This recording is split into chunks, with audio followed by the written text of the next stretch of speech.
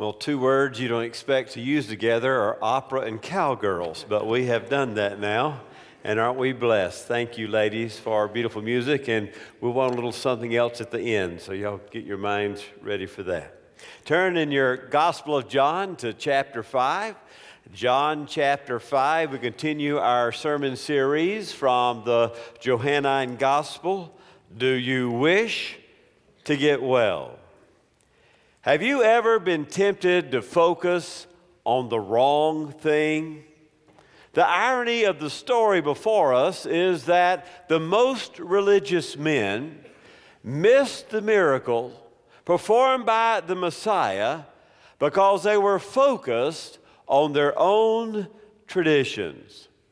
They actually lament that the lame man was healed on the Sabbath more than they rejoice over the miraculous that now he can walk.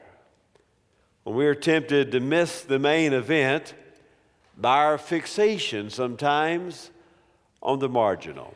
Well, the first four verses we've already read, I call that waiting. The title of the first four verses is Waiting. It begins with, after these things, chapter 5, verse 1. That's probably nothing more than John saying something along these lines. Now, the next thing I want to tell you is, after these things. Now, the next story I want to tell you is, we learn here in these first verses that Jesus is going to the Feast of the Jews. Now, often in John's Gospel, we have Jesus going up to Jerusalem for a feast, and sometimes we're told it's the Passover, sometimes it's Tabernacles, sometimes it's dedication or Hanukkah, but on this occasion, the particular feast is not identified. All we know is the next story John wants to tell us is about some unspoken Jewish feast where Rabbi Jesus is going to Jerusalem. Well, why the feast or the festival remains unnamed, the specific place is clear. Notice, by a pool by the sheep gate called Bethesda. Several scholars have suggested that John references these two twin pools that are beneath St. Anne's Monastery. Surprisingly, these pools were about the size of a football field. And they were, are you ready? 20 feet deep. There were two pools side by side. He says 5 porches. There was one porch on the outside and then one in between. It was probably a place for public bathing. One pool for the men, one for the women, a porch between, a porch all around. And, well, that's where we find our people huddled together. Sick folks, blind, lame, paralyzed. Now look at the end of verse 3 and all of verse 4. Waiting for the moving of the waters. Now right there with the beginning of the word waiting, do you have a bracket in your Bible? Does it turn to italics? Is it at the bottom of the page? Is there something that tells you there's a little something different about the end of verse 3 and all of verse 4?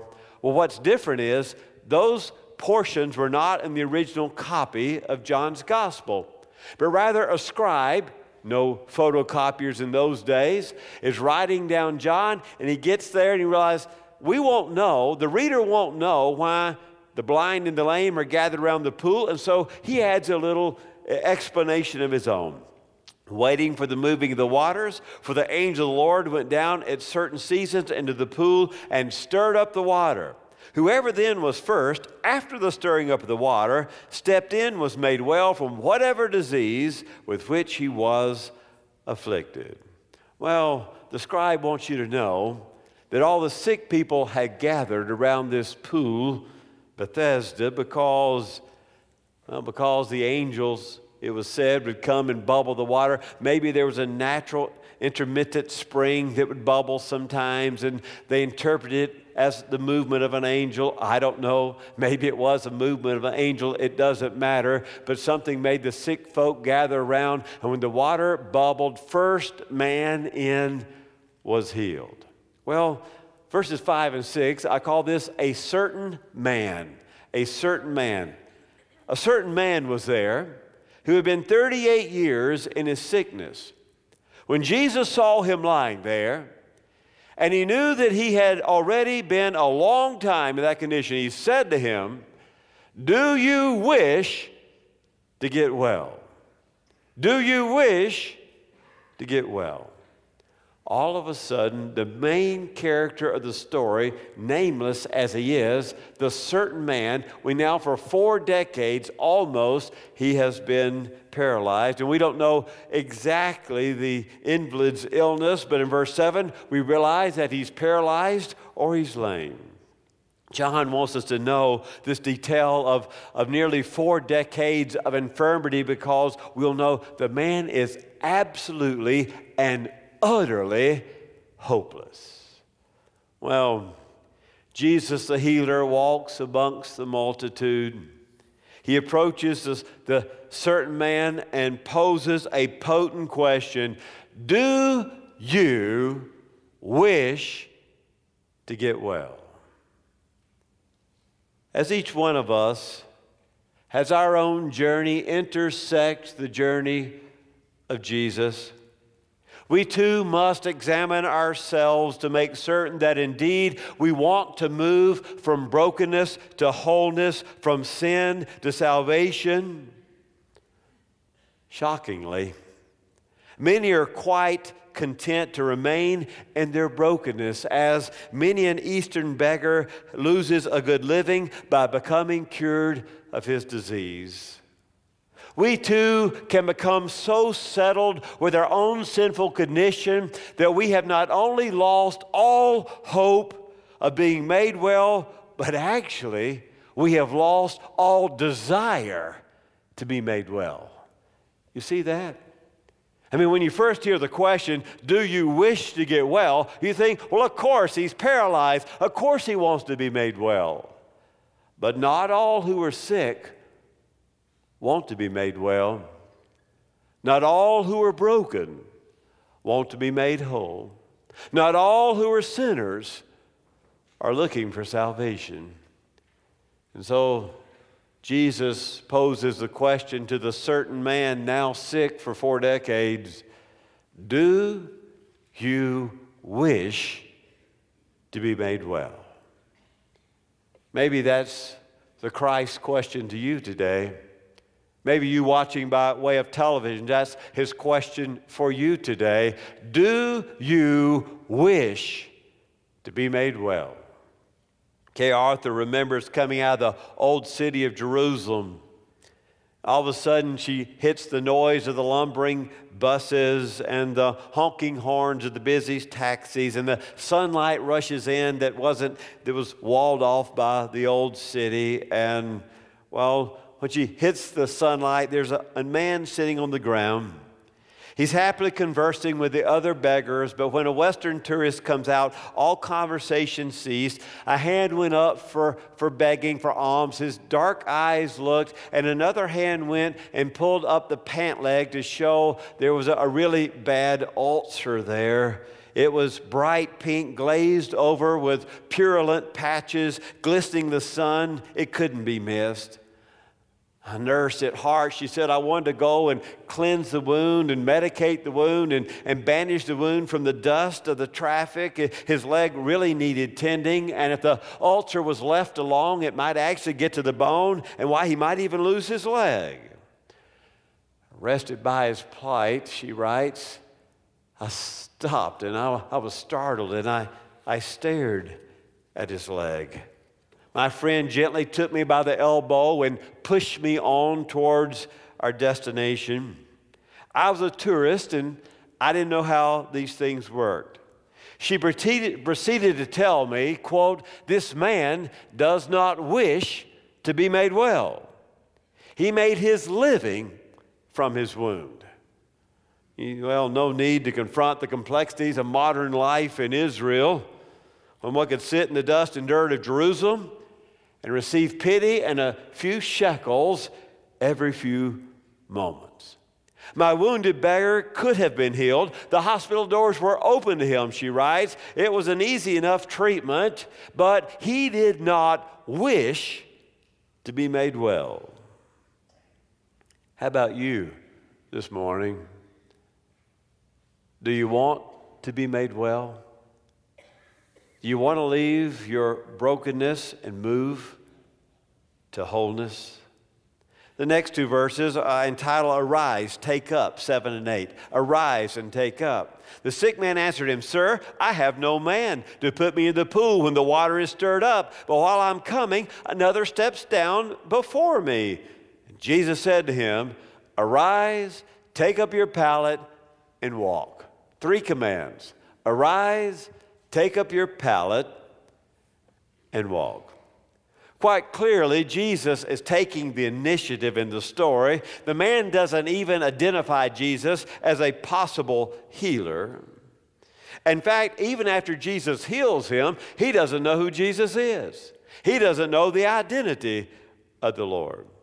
Well, he says, it's bad. The water bubbles. Somebody else has a friend that helps them in. Somebody dashes before me, and well, it was a race for a redeemed body, and he had lost every time. So Jesus gives him those 3 commands. Arise, take up your pallet, and walk. We already know from chapter 1 that the voice of the one who says, Arise, take up your pallet and walk, is the one who created the cosmos. He was in the beginning with God. He was God, and nothing was created that wasn't created by our Jesus. Well, immediately the man obeys. No unlike any other healing, there is no mention made of the man's faith. Sometimes in these healing stories, the one healed exhibits some faith, but we need to know that Jesus is not limited by your faith or your lack of faith. On this occasion, the man doesn't even know what's going on. He has no faith. He doesn't know who Jesus is. But Jesus still says, Get up, arise, and walk. 9 through 12, on the Sabbath. On the Sabbath. Now, this is where we get to the meat of the matter. Look at verse 9. And immediately the man became well and took up his pallet and began to walk. Now, it was the Sabbath on that day. There's the trouble right there. It was the Sabbath on that day. Therefore, the Jews were saying to him who was cured, It's the Sabbath. It is not permissible for you to carry your pallet. But he answered them, He who made me well was the one who told me to take up my pallet and walk. And they asked him, Who is it who said to you, Take up your pallet and walk? Well, on the Sabbath. In addition of overreach, the Jewish authorities had all sorts of commandments orally that they had added to the commandment to rest on the Sabbath to make sure that you didn't even come close. For example, if you had a lamp and you failed to put it out before the Sabbath began, you could not extinguish the light because that was working, unless, of course, you were afraid of Gentiles or thieves and they might see you, you could put out your light. But that was the only occasion. And if you had a toothache, you could not treat it with vinegar. But if you just happened to be eating food that had a lot of vinegar, well, then you hadn't broken the Sabbath because you couldn't heal on the Sabbath. So just load up your food with vinegar, and that way you were not applying medicine to the sore tooth. You see how ridiculous it had become. Rather than rejoicing over the healing of the lame man, the Jews are more concerned about possible transgressions of their own traditions. They missed the moment of the man's liberation because they were focused on the law. You see, such devout and pious men, the fact that such devout and pious men could miss the Messiah because of their focus on their tradition ought to frighten us. What about me? I'm a big traditionalist. You see that? You know that? How about you? You're pretty traditional, aren't you? Are you so focused on form that you might miss the message? You know, the real role of a leader is to expose people to change at the rate they can tolerate it. The real role of a leader is to expose folks to change at a rate they can tolerate it. Are there changes? This was a change for the Jews. How dare you work on the Sabbath? They missed the Messiah, focused on tradition. We need to hear the word here. Verse 11, we learned that the man is less than noble. First of all, he tries to avoid conflict with authorities. They say, hey, you shouldn't be carrying your pallet on the Sabbath. And he says, oh, that guy who healed me, he told me to do it. Secondly, he doesn't even learn the name of the one who heals him. And thirdly, well, after he does learn the name of Jesus, he turns him in. Wow, what a fella. Hadn't walked in 38 years. You think he'd be overwhelmed, indebted to his liberator.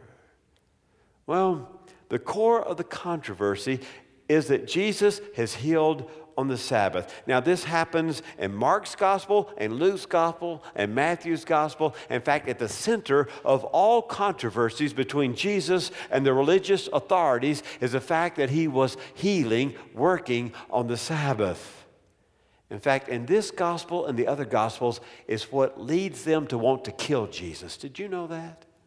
Because he works on the Sabbath, they want to kill him. That's how important their old traditions are to them, rather than celebrating the presence of the Messiah.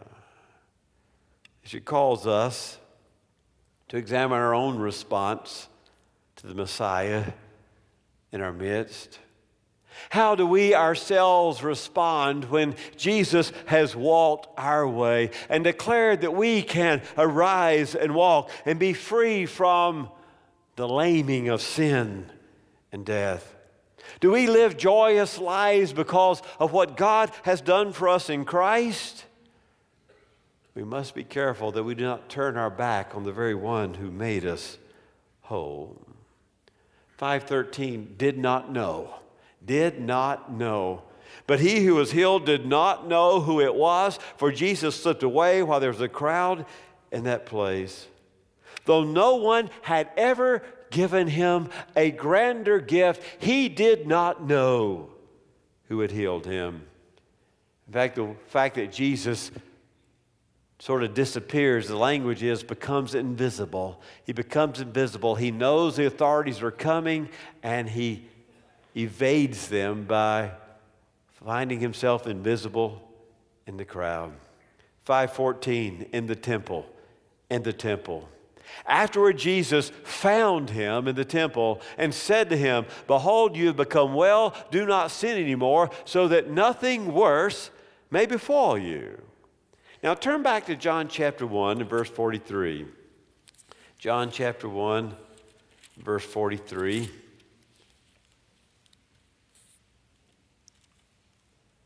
What I want you to see is that in John's gospel, Jesus finds people. If you're going to hide from Jesus, do it in Mark. Don't do it in John. If you do it in John, he's going to find you. Look here at 143. The next day, Jesus purposed to go forth into Galilee, and he found Philip. You see that? He found Philip. And Jesus said to him, follow me. Turn forward to John chapter 9. The blind man, which is an interesting parallel to this miracle story we'll see in just a moment. The man has restored sight. They've kicked him out of the temple. And 9:35, Jesus heard that they had put him out, and finding him, he said, do you believe in the Son of Man? Whether it's Philip in chapter 1, the blind man in chapter 9, or the paralytic healed in chapter 5. Now turn back to chapter 5, verse 14. Jesus, in John's gospel, seeks people and finds them. Is Jesus searching for you today? Are you trying to be lost in the crowd? and hide from him. And today, at the preaching of the word, he has a divine appointment with you today. And he finds you. Jesus has already given this man 3 commands. And now he gives a 4th. Do not sin anymore, so that nothing worse may befall you. Now, if we were to look at the man in John chapter 9, you remember there's a man who's born blind, and the disciples can't figure out how he's born blind because they thought all suffering was related to sin. And if you're born blind, well, when did you sin? In the womb? Did his parents sin? Where's the sin here? We can't figure it out. And Jesus said, neither he sinned nor his parents, but he's suffering that through his healing, God might be glorified. But apparently in chapter 5, there is something in the man's life of sin that did cause his suffering. So sometimes in John, sin leads to suffering. And other times in John, there's suffering unrelated to sin. It's a mystery that by it God might be glorified. Still true today, isn't it? I know most of the times I've suffered, I've contributed to it. There's other times it's just happenstance. We certainly can say that all suffering is not related to sin because Jesus, absolutely sinless, suffers the most being crucified.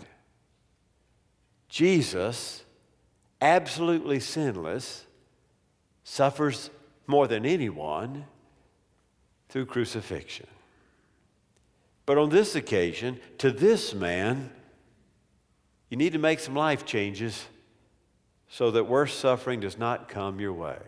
Well, 15, I call it told the Jews. 15. The man went away and told the Jews that it was Jesus who made him well. He rats on Jesus for healing him.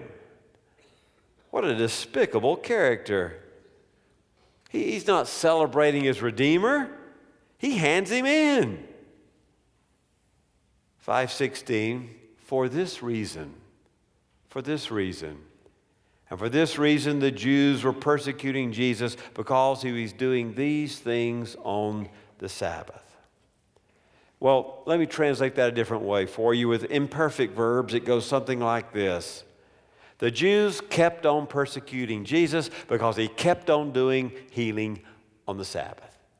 This is the story he tells you. There are other stories where Jesus keeps on healing on the Sabbath. Jesus doesn't say, oh, I made a mistake. I shouldn't have healed on the Sabbath. Guys, I got it wrong. No, he ignores them. He keeps on healing on the Sabbath. He puts human need above human tradition. He will not change. And so thus they keep on persecuting him.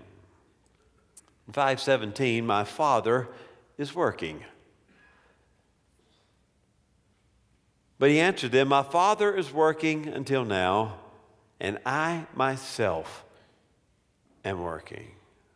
We know that the one who creates is also the one who sustains. And yes, in Genesis, it is presented as rest so that we will know the rhythm of creation. But the Father is always in some sustaining way at work, and so is the Son.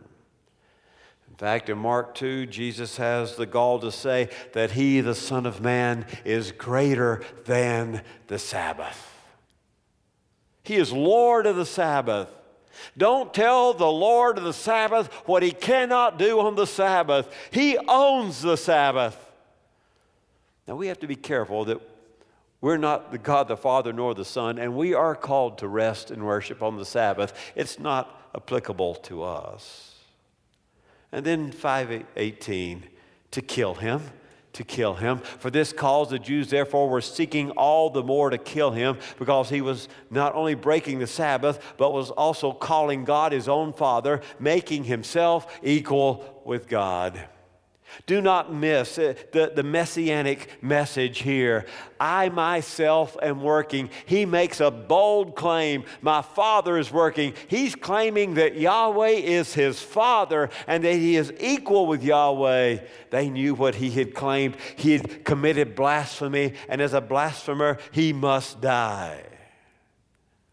Well, in 19 through 24, the Father and the Son, look at 19 through 24. This is probably, I've concluded this time through this passage, this tells me more about the relationship with God the Father to God the Son than any other passage. Have you missed it before? Look at it. Jesus therefore answered them, saying to them, Truly, truly, I say to you, the Son can do nothing of himself unless it is something he sees the Father doing. For whatever the Father does, these things the Son also does in like manner.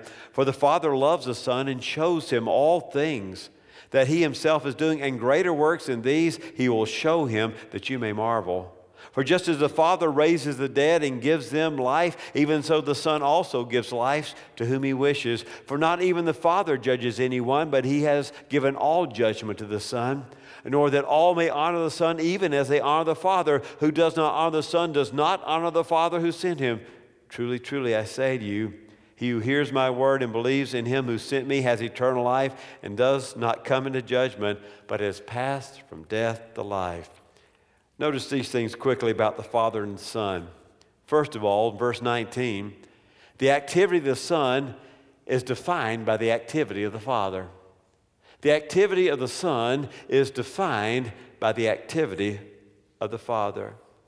Secondly, while the Father and the Son have their distinctions, their actions, their wills, and their purposes are in complete agreement, verse 19. While the Father and the Son have their functional distinctions, their actions, their wills, and their purposes are in complete agreement. Number 3, the ministry of Jesus is anchored in and empowered by the love of the Father. Verse 20. The ministry of Jesus is anchored in and empowered by the Father. Number 4, the Son will do greater works in such ways as hearers will be astonished. Verse 20 and 21. The Son will do greater works in which his hearers will be astonished. Number 5, just as God can raise the dead, in Deuteronomy, 1 Samuel, 2 Kings, likewise, Jesus is free to give life to whomever he chooses, verse 21. Just like God can raise the dead, the Son can give life to whom he chooses. Number 6, the Father has relegated judgment to the Son, verse 22. On that day, your judge will be the Son. The Father has relegated judgment to the Son. Number 7, though the Father and Son are different in function, they are equal in honor, verse 23. Though they're different in function, they are equal in honor, verse 23. If you honor the Father, likewise you'll honor the Son. Number 8, all who truly believe in the Father will accept the Christ. If you truly believe in the Father, you will, by necessity, accept the Christ, verse 23. And finally, verse 24, and this is the best one. Those who believed in the Father through the Son have passed from death to life. Those who have believed in the Father through the Son have passed from death to life. Verse 24. Aren't we all, the blind, the lame, and the withered, aren't we all gathered around the pool, hoping to jump in first when the angel stirs the water? Is Jesus trying to find us today? Has he come looking for you? And then he poses that all-important question, do you wish to be well? Do you really? Do you want to leave brokenness and move to wholeness? Do you want to leave sin and move to salvation? Do you want to be set free from the heavy days of your past and the liberation of your future in Christ? Or have you become comfortable in the brokenness of your old ways? And we even lost the desire to be made well? He's walking in our midst today too.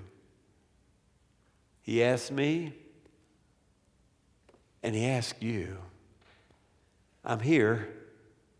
I'm present.